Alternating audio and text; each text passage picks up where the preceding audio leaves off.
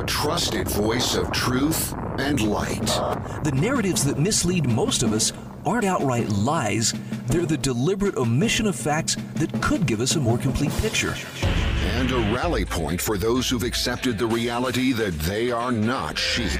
The world needs your leadership, and the essence of leadership is using your influence wisely wherever you happen to be standing. This is the Bryan Hyde Show. All right, welcome to the show. Hey, it's good to be back on the air. Got through the weekend. I hope it was a good one for you. I got to say, I felt something this morning that I haven't felt in a long time. Oh, no, he's getting philosophical right off the bat. No, actually, I'm talking about it was cool out this morning. My son David and I were standing out in our driveway going, can you feel that? That does not feel like the balmy days of summer are, still, firmly on us. No, I think we got some, I think some fall weather is coming, and frankly, it's about dang time. I'm ready for it. How about you? So our show is brought to you every weekday at this time by our friends at firesteel.com. I hope you'll take advantage, as I've seen a number of my listeners have sent me messages or have posted pictures on Facebook of the fire steel tools that they have picked up, whether it's magnesium fire starters or a gob spark. These are the ferro rods and strikers that can help you create a fire under any conditions. It's very fascinating stuff, and it's a great thing to have because it takes away the need to stockpile, tons of matches or cigarette lighters or things like that. Having the ability to start a fire under almost any conditions is an essential part of preparedness and survival. Go to firesteel.com. They'll show you how it's done.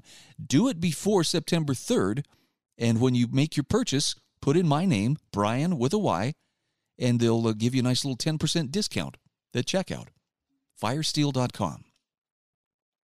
Okay, is it just me, or is the COVID-19 narrative starting to fall apart like a soup sandwich? My friend Connor Boyack posted something over the weekend, and I know CNN has been trying to walk this back, like, oh, this is a discredited report from conspiracy theorists, QAnon. They're really upset that President Trump retweeted this. But Connor has, he's got the graph here from the Centers for Disease Control and Prevention. The headline here says, this week the CDC quietly updated the COVID number to admit that only 6% of all the 161,392 deaths recorded actually died solely from COVID. Now here's what that means. Connor says the CDC has now admitted what many already knew or suspected, and that is very few of the deaths attributed to COVID-19 were caused by the virus. Their report indicates only 6% of deaths were caused solely by coronavirus. All other cases involved some comorbidity that contributed to or resulted in the fatality. I'd say that's a pretty big deal, wouldn't you? In other words, this pandemic is hardly the threat it has been loudly proclaimed to be. And Connor says it's not a reason to shut down businesses. It's not a reason to mandate face diapers. It's not a reason to threaten people with jail or fine them. It's not a reason to close schools and plug kids into boring Zoom calls. Though he says we homeschoolers have been happy to welcome such kids into our ranks. This cluster has been great as a recruiting program for education models that actually make sense. Yes, he says, some people are more susceptible to catching COVID. Even then, they're quite likely to survive it just fine. And these people may wish to mitigate that risk by taking appropriate actions, including wearing a mask, staying home, etc. But he says for people who don't have one of the risk factors, life should be able to move on without imposing unreasonable burdens on the many because of the sensitivities of the few. I know, I'm fighting the urge to say, I told you so, but it's... At some point, we're going to have to be able to do that. And the people who were being decried as, you're concerned about money, and you don't care about anything, and you don't care about anyone, that's not the case. The fact of the matter is, the numbers were being inflated. They were being deliberately reported in ways that led us to believe that this was far more of a grave danger and justified far more draconian actions than they actually did. And none of this negates the fact that, yes, elderly people, particularly those in long-term care or nursing home facilities, were more at risk. And it's sad that many of them caught the COVID virus and that it became, one of the factors in their deaths. But we can stop pretending that this is something that just flat out was not, it was unavoidable. We had no choice but to do what we had to do. Michael Rosef, writing for LouRockwell.com, says the death totals attributed to COVID-19 have been shamelessly inflated. They've been used for all sorts of nefarious and harmful ends that have devilishly hurt Americans, falling heavily on children, the unemployed, small business owners, and many, many others. He says these false statistics have supported the terrible, terrible notion of lockdowns and unhealthy measures such as face masks. As long ago as April 12th, the overstatement of deaths was already recognizable. He said it could be estimated from data on deaths that had occurred in Italy in the preceding several months. And he points out at that time, his estimate using those data was that the actual COVID deaths were about 1/3 of the stated totals. But now the CDC has come out with its own estimates based on American experience. And they say, quote, for 6% of the deaths, COVID-19 was the only cause mentioned. For deaths with conditions or causes in addition to COVID-19, on average, there were 2.6 additional conditions or causes per death, end quote. That's the CDC's words. That's not him making them up. That's the CDC that was saying that.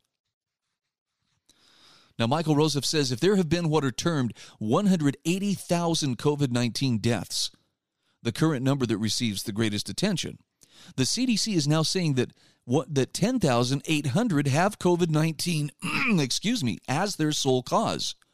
The rest, that would be 169,200, involve other negative health conditions that also contribute to the death. Now, typically, the affected person has had 2.6 other serious conditions or comorbidities. You can see his point, right?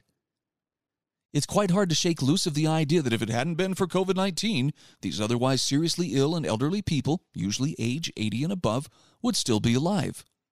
But there is no way to blame COVID-19 solely when several other comorbidities are present. The other ailments are present and contributory. And he says, I know this sounds terrible to say, but clear thought demands it. These people already had one leg in the grave. They were approaching end of life. We can imagine this, which is true in most instances, that a person who is healthy and has no other ailments shakes off the virus-induced illness. However, what if that person is the victim during that bout of illness of several more severe health issues?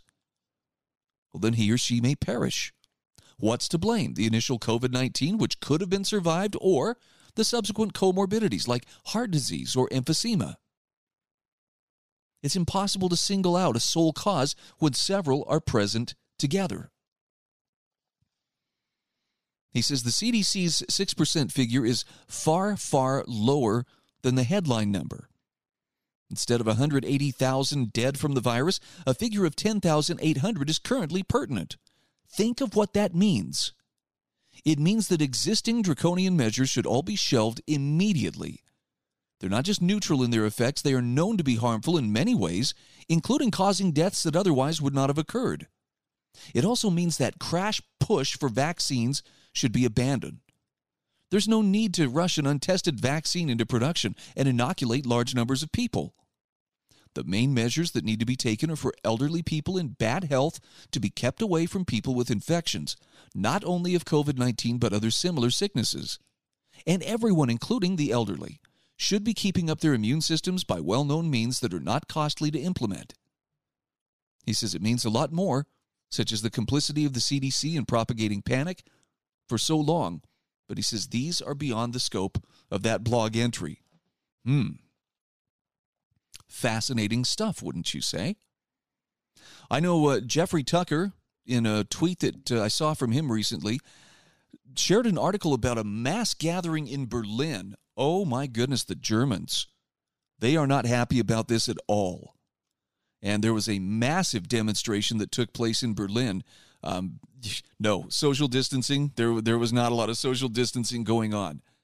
But thousands, tens of thousands, maybe hundreds of thousands of people all showed up and very clearly made their displeasure known at the prospect of being, locked down and otherwise bossed around forever. Can you blame them? All right. I feel good getting this off my chest early on. I've been waiting a long time for the CDC to finally start to come clean. You notice how quiet it was, too? Major news headlines. Don't see a lot talking about it. Just CNN desperately trying to walk it back. All right. Well, good luck with that. We'll be back in just a moment.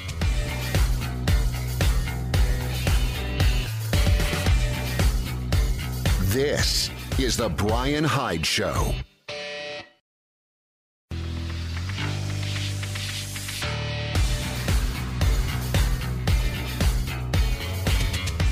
This is the Bryan Hyde Show. All right, welcome back to the show. I do want to mention the Staples Turner team at Patriot Home Mortgage. They are one of our fine sponsors. I'm going to have some more things to say about them coming up in the next hour of the show. In the meantime, so I know that the lockdowns, the pandemic, all of the stuff that has been going on has been pretty tough on all of us. Had a chance to catch up with my neighbor Kyle just the other day. I was out walking with my son, and we ran into my neighbor, and I realized, gosh dang it, it's been months since I have talked to Kyle and his wife and their kids and just checked in on them to see how they were doing. And I'm feeling pretty bad because I feel like, man, I should have probably should have said hi a long time ago. Nonetheless, he was doing well. His family was doing well. But all of us agreed, we kind of become acclimated to the weirdness, right? Everybody running around in face masks, hand sanitizer is everywhere, and no church, no movie theaters. This has got to be toughest on kids, even though kids are very resilient and they tend to adapt better than those of us who are kind of set in our ways. Can you imagine what's going through the mind of kids who are old enough to at least distinguish between what life was like 8 months ago versus what it's like today? I could see it being a challenge, and I'm sure, they're being told. I feel especially for the kids going back to school. I don't want this to sound like a screed against the public schools, but good heavens. If a little bit of prevention is a good thing, then a massive amount of overkill has got to be better. And it puts such an incredible burden on the teachers and other administrators. And yet, I wonder if we'll see anything, if anybody's going to start to walk this back. There's a part of me that makes me think probably not, if only from the standpoint someone is going to have to take accountability at some point. The governor, the lieutenant governor, health officials, someone is going to have to answer for all of the damage done in the name of protecting us when it turned out to be largely unnecessary. And I'm not suggesting, a bunch of vengeful lawsuits. That should set us right.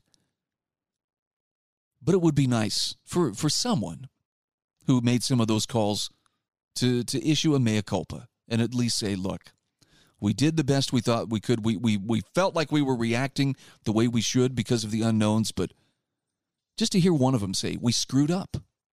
We caused a problem, and maybe they'd even take it one step further. What can we do to fix this? Well, you can start by taking your boot off the back of my neck, but, that's just a friendly suggestion. Let's go back to talking about the kids here for a minute. Emma Freire, writing for intellectualtakeout.org, has 3 tips for helping weary kids through the pandemic. I thought these were really good, and I thought they were very timely. She starts with the question, is the coronavirus crisis ever going to end? It is the question we're all asking, particularly the youngest members of our society. While the science shows the virus itself is not very dangerous to children, the emotional damage they're suffering from the shutdowns is potentially enormous. Their lives have been turned upside down. In the United States, 49% of children interviewed for a Save the Children survey said they were worried about the pandemic.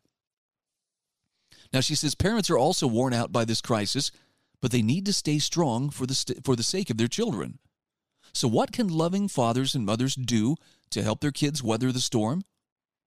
Emma Freire says as she works through these daily challenges with 3 kids of her own, here are 3 methods that she found to help those weary kids get through a crisis that never seems to end.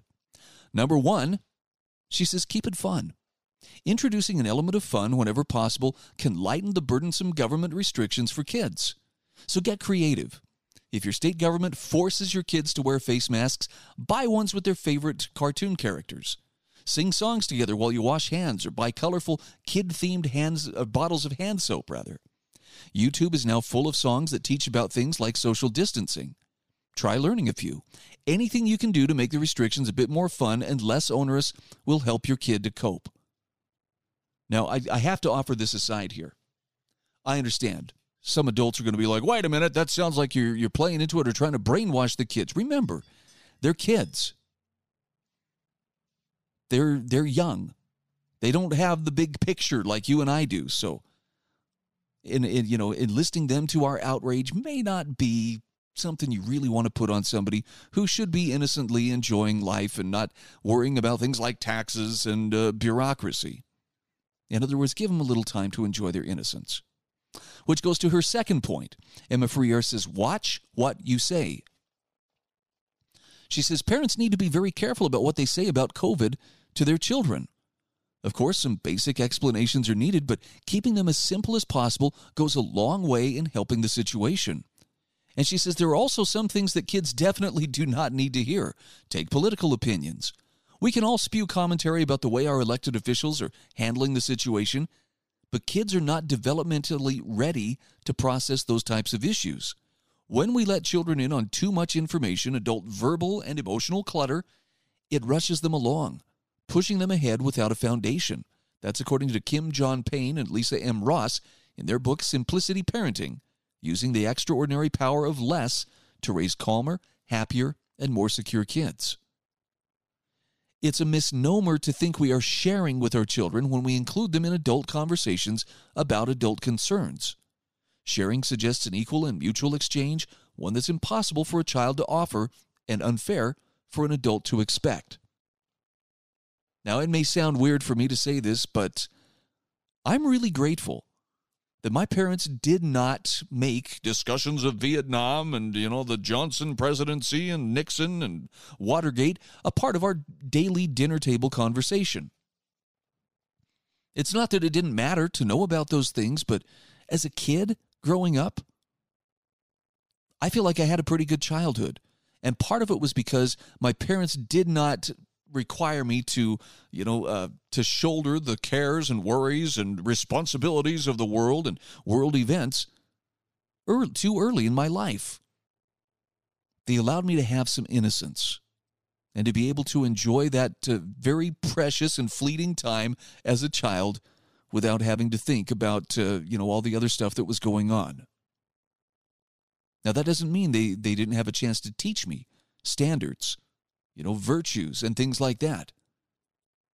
But we just didn't get caught up in a lot of the political chatter. And I'm actually grateful for it. All right, final suggestion from Emma Freire on tips for helping weary kids through the pandemic. And this is a good one. She says just be there. The best thing you can do for your kids right now is simply be there for them. Your time and undivided attention are always the things your child craves the most. And that's even more true than ever. Many parents are facing financial and other stresses due to the shutdowns, so it's easy to be distracted. But they should prioritize moments of connection with their child. The best activities are usually the simplest ones. Reading a story together, playing a board game, or letting the kids help cook dinner. She says parenting during COVID-19 poses unique challenges, but it also offers unique opportunities. What's more important and valuable than helping a child get through difficult times?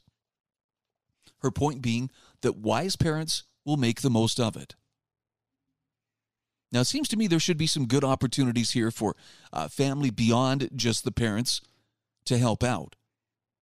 I'm not trying to create any more work for anybody, so get that look off your face, but if there is one thing that I have found that's a positive from the past few months, it's that COVID has given the opportunity to reach out to people around us and to focus on them in ways that take our attention away from just, lamenting our own sorry lot in life. I felt this when I was talking with my neighbors. One thing that they pointed out that just absolutely warmed my heart was they talked about when the first lockdowns began and the store shelves were empty, a lot of our neighbors did a little informal thing. Hey, if I'm going to the store and I see something, what do you need? Do you need diapers? Do you need milk or whatever? We looked out for each other, and they said that calmed their hearts in such a big way. It's one of the better lessons I've taken away from this whole ordeal. This is the Bryan Hyde Show.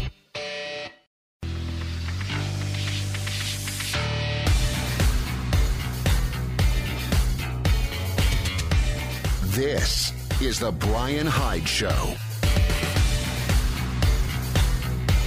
All right, we are back.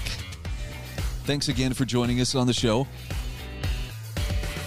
So I guess over the weekend, there were some rumors flying around. And look, given some of the unrest that has been taking place across the nation, I mean, for crying out loud, the shootings in Kenosha last week, and then I guess in Portland, Oregon, Saturday night, a Trump supporter was shot dead in the streets. And yeah, the whole situation doesn't seem to be getting a whole lot better. But it was interesting to see there was a rumor, and I think it was just a rumor, that Black Lives Matter, along with Antifa, were going to come. And, I hate to use the term protesters interchangeably with the rioters, but there has not been a lot of distinction in some of the cities between the people who are peacefully protesting and the ones who are rioting. In other words, I think the rioters use what few peaceful protesters may be as cover for them to come in and do their dirty work. And they've done a lot of it lately. And it's really, really ugly. Nonetheless, there was a rumor that St. George, Utah would be the next place for a showdown with Antifa. And, I have mixed feelings on this. I am not the kind of guy who likes to go to rowdy protests or demonstrations, and that sort of thing. I have attended a few events with the Utah Business Revival that I thought were just wonderful. But then again, they weren't, people, chanting and, carrying on. Nobody was looking for an excuse to get jiggy, if you get my drift. It was just a chance for people to hear common sense and discussion and commentary on things that were actually going on. But, wow. The thought that BLM and Antifa were coming to St. George, Utah, and going to stir things up. And, the rumor was busloads are going to be coming. And I could see a lot of my patriot friends getting really excited about this, in the sense that, are we going to stand for this? And, do we show up armed? And my thoughts personally are, if there was truth to this rumor, which, by the way, turns out there wasn't. There was a bunch of, students, young girls standing there holding BLM signs. No big deal. The counter protest, which involved a lot of flag-waving Americans, was much, much larger and peaceful, as it should be.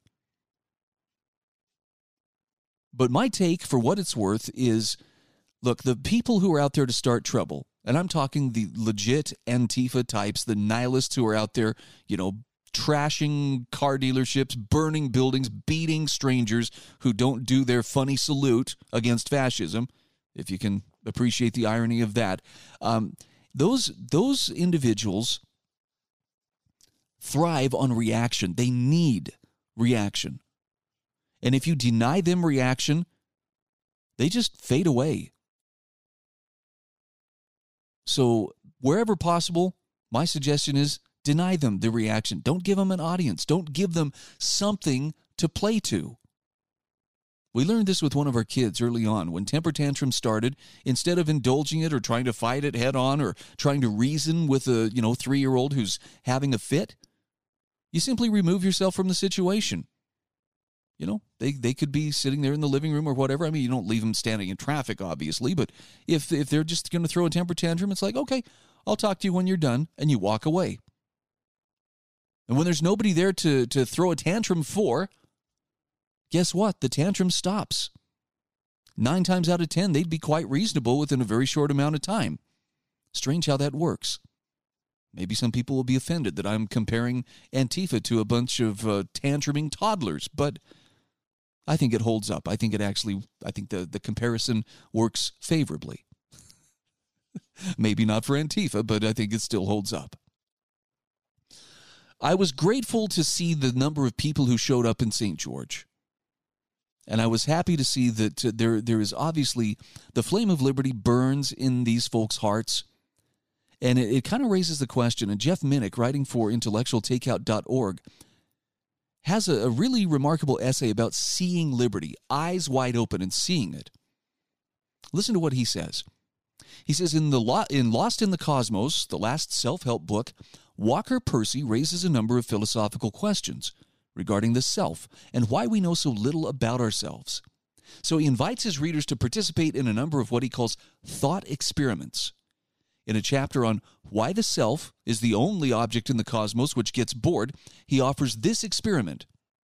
Imagine you're a member of a tour visiting Greece, and the group goes to the Parthenon. It's a bore. Few people even bother to look. It looked better in the brochure. So people take half a look, mostly take pictures, remark on the serious erosion by acid rain, and you are puzzled. Why should one of the glories and fonts of Western civilization, viewed under pleasant conditions, good weather, good hotel room, good food, good guide, be a bore? Now, he says, imagine what set of circumstances a viewing of the Parthenon would not be a bore. For example, you're a NATO colonel defending Greece after a Soviet assault. You are in a bunker in downtown Athens, binoculars propped on sandbags. It's dawn. A medium-range missile attack is underway. 500,000 Greeks are dead. 2 missiles bracket the Parthenon. The next will surely hit. Between columns of smoke, a ray of golden light catches the portico. Are you bored? Can you see the Parthenon? Explain. Now, Jeff Minnick says, sometimes a dramatic change in circumstance can cause us to really see, what until then was so commonplace and so ordinary that we scarcely gave it any thought at all. The death of a loved one from an aneurysm, so sudden that we have no time to utter a goodbye or say, I love you, can wake us to memories and vanished possibilities. Many of us old enough to remember 9/11 can also remember conversations and faces from that day, even though we can't recollect what we ate for breakfast last Sunday. Well, Jeff Minnick says we are now going through just such a change in America. For the last 6 months, Americans have lived in confusion and fear. Some of it justified by COVID-19, some of it ginned up by those who govern us and their expert advisors. In some states, he says, we're still required to wear masks and practice social distancing. Many businesses remain under restrictive measures, while other establishments have permanently closed. Unlike some countries around the world, our schools will once again practice distance learning rather than getting students back in the classroom. Our churches are either closed or operating at reduced capacity, and sporting events, concerts, fairs, and other group activities are verboten in most places. Who issued these edicts, which in so many states have led to what is now basically a 6-month quarantine? Those who issued those edicts, he says, may have sought to reduce coronavirus deaths, but they were blind to the side effects of their unprecedented dictates, the economic woes, the psychological damage to people of all ages, the increases in drinking and drug use, and the violence in many cities since June, all in part a consequence of the lockdown. Now, I shared with you, this is an aside from Jeff's article, I shared with you the video of the man speaking to the Shasta County, California Board of Supervisors, who pointed out what many are starting to say, and that is that the officials who implemented this or instituted this quarantine continue to get paid while so many others have lost their jobs. You remember when he said, open the county. Let our citizens do what they need to do. Let owners of businesses do what they need to do to feed their families. Take the masks off. Quit masking and muzzling your children. The psychological damage you're doing to them is horrible. I've had 6 friends kill themselves since it happened. Veterans who lost their jobs. How do you feel about being complicit in perpetuating that? The greatest hoax ever perpetuated on the American people. You're part of it while you wear your masks. In Shasta County, we're supposed to be red country up here. Not blue country, we're red country here. End quote. Now, Jeff Minnick says it shouldn't matter whether we live in blue country or red country. every American should worry about the erosion of our freedoms. Governors and mayors have ridden roughshod over our First Amendment liberties, and nearly all of us have acquiesced to their edicts, some of us from fear, some because we're trying to be good citizens. He says in the upcoming election, we should pay attention to the stances taken by candidates on issues like jobs, education, and law and order. These are vital to our country's health. But most of all, let's take a hard look at what the candidates say about the value of liberty and vote accordingly. Soon, he says, there will be an acid test for these officials. Flu season is fast approaching.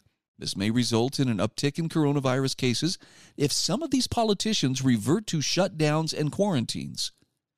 Then he says it's time to say enough is enough, protest their commands, and if necessary, refuse to obey them.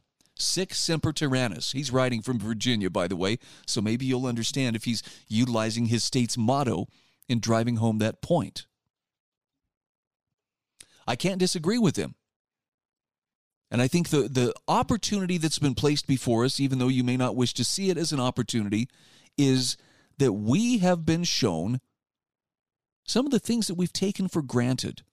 Liberty being one of them, yes. But there are other things too. I think about the last time that I got to visit with my 85-year-old mother. It's been a while. And yet the fears of coronavirus, they've limited our travel, they've limited our ability to visit. I miss spending time with loved ones. I miss socializing. And I miss my liberty too, but you probably already knew that. This is the Bryan Hyde Show.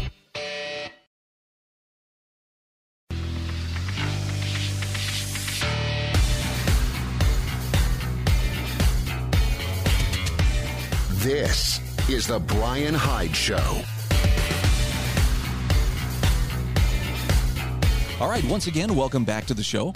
Hey, I know I haven't mentioned it yet in this hour, but I always post show notes at thebryanhydeshow.com. These will be the show notes for August 31st. Yikes! Last day of August, and this is the year 2020 of our Lord. But you can always check out the show notes from this show or past shows. You'll find links, marvelous hyperlinks to the various articles or guests that I have the chance to interview. And, of course, you'll also find links to my sponsors like Fire Steel or the Staples Turner team at Patriot Home Mortgage. I also give you the opportunity, if you are so inclined, to subscribe to the podcast. Hopefully you've subscribed already. I also give you the chance to become a wrong thinker, and I'm going to take it one step further here. If you would like to be an active part of supporting this program or this podcast, you can find that link as well at my website. Look, for as little as 99 cents a month, you can contribute, and I'm telling you, every dollar you contribute is considered sacred funds that I use for the purpose of keeping this show going. I am truly an independent contractor, and I am standing on my own 2 feet and doing the best I can to proclaim liberty and proclaim truth as I best understand it. If you find value in this, if you find encouragement or truth or light, I would ask you to please consider being a supporter. Every little bit helps. I appreciate it, and I thank those who are already currently doing this. It is a blessing that I don't even have words to describe. So I found an interesting article about face masks. And it's probably because I've been having this conversation with some folks in the last few days. And not a vehement argument about to mask or not to mask, but how about this question? Are we becoming a faceless nation? Now, what exactly does that mean? A faceless nation? The article by George Gilder, published on the American Institute for Economic Research website, has a picture of a kid with his face obscured by an American flag. And he starts with the lyrics of a song that I think I first heard on Malcolm in the Middle, the song Charlie on the MTA. Will he ever return? No, he never returned. His fate is still unlearned. He may ride forever 'neath the streets of Boston, the man who never returned. And so in this case, George Gilder says, Perhaps, he says, I recall the old song about Charlie on the MTA. Perhaps it was the earlier incantation of Charlie Baker, who finally did return as the lock-brained, fascist Republican governor of Massachusetts. But he said, in any case, you better read this prophecy quickly because I may not return to write any more. Charlie has taken over. And he says, I may have been unmasked as part of a troubling cluster of private recreational activity. I am wantonly exhibiting my face to the world in defiance of Anthony Fauci and his COVIDocracy. After a near crisis at a Starbucks in Santa Barbara, where the restroom was closed for the safety and well-being of our customers, he says, I received on my way home a serious warning from an Alaska Airlines flight attendant. I smiled, but she did not have a sense of humor. I was told that I was seriously jeopardizing the safety of guests and employees by my failure to fully cover my nose with my face mask. In the fusiform gyrus, the human brain is geared to respond to faces. But in the absence of faces, less refined mental responses arise. He says, I tried to explain that as an 80-year-old man, I use my nose to breathe. I guess I was feeling facially feisty as an after effect of my recent trip to Moscow, Idaho, that is, where I was interviewed by Pastor Douglas Wilson on his Man Rampant interview show. His healthy congregation of 1,400 gathers unmasked, with Wilson maintaining that its worship services are not a protest demonstration, are a protest demonstration protected by the First Amendment. But man rampant or not, he says, in these dark days, I don't recommend talking back to the healthcare nomenclatura. Alaska Airlines upholds the prevailing prevarication that wearing a face covering significantly reduces transmission of the COVID-19 virus. To a virus thousands of times smaller than the mesh of a mask, a cloth appears like an immense lattice of large and completely open windows and doors. And he says its chief effects are to make politicians and pettifogs feel important and citizens feel ignominious. The cloth confines larger bacteria, aerosols, and sputum near receptive surfaces such as your eyes, nose, and mouth, and thus cultivates both mental and physical disease. Now, he says a punctilious study by Swiss researchers poured through dozens of peer-reviewed analyses on the impact of masks and found no significant benefits and several downsides. Oh, well, says George Gilder, such evidence is no longer relevant in America. Almost utterly suppressed are the key facts in the central debate in our politics. Handing me an alarming yellow card, Alaska informed me, this is your final notice to comply with our policy. Reading on anxiously to determine whether I would be arrested on my arrival at O'Hare or whether I might instead be cast out of the plane before landing, I learned my fate. If you do not comply, you will not be permitted to fly with us again for as long as our policy remains in effect. The suspension will occur immediately upon landing and will include cancellation of any remaining portion of your itinerary, including connecting and return flights. Wow. Now, George Gilder says this may result in my confinement for 14 days in quarantine near O'Hare under the wanton violation of the Interstate Commerce Clause by invidiously posturing governors playing their silly tit-for-tat games. Now, he says, I hasten to say that I don't blame Alaska Airlines or the poor faceless flight attendants. It's an effect of runaway media and power-maddened politicians gratuitously attacking a crucial dimension of the personal identity of fully healthy American citizens. Perhaps aware of rising resentment toward the inexcusable lockdowns, the COVID Panic Patrol now maintains that business reopening depends on mandatory masks. The politicians who have brutally botched the economy are now holding businesses hostage to their humiliating masquerade. But George Gilder says the masks are near the root of the crisis. The Alaska Airlines flight was rather full and several people wanted to shift seats in order to sit with their friends. But because of the masks, these ordinarily routine negotiations were unsuccessful. Amid the noise of the plane and the missing of usual context of facial signals, people from different cultures could not understand what each other were saying or feeling. He says one young Asian woman in an aisle seat took off her mask to make herself clearer to the young man in the window seat who was seeking to move. Under normal circumstances, being addressed by a beautiful face would be a pleasant experience, but he recoiled, barking, "Put your mask back on!" The woman in front of her, who was seeking to move next to the man at the window, then turned around to join the fray. "Please put your mask on before you speak to me," she exclaimed. By the time the plane took off, no one was in their wanted seat and everyone was seething. Everyone felt insulted. He says later during the flight, the man in the window seat needed to get up to use the bathroom. The woman on the aisle was plunged into a fugue state and seemed unable to move or speak. She just sat in a trance, looking straight ahead through glazed eyes. He eventually called the flight attendants, and they clumsily and facelessly forced her to move.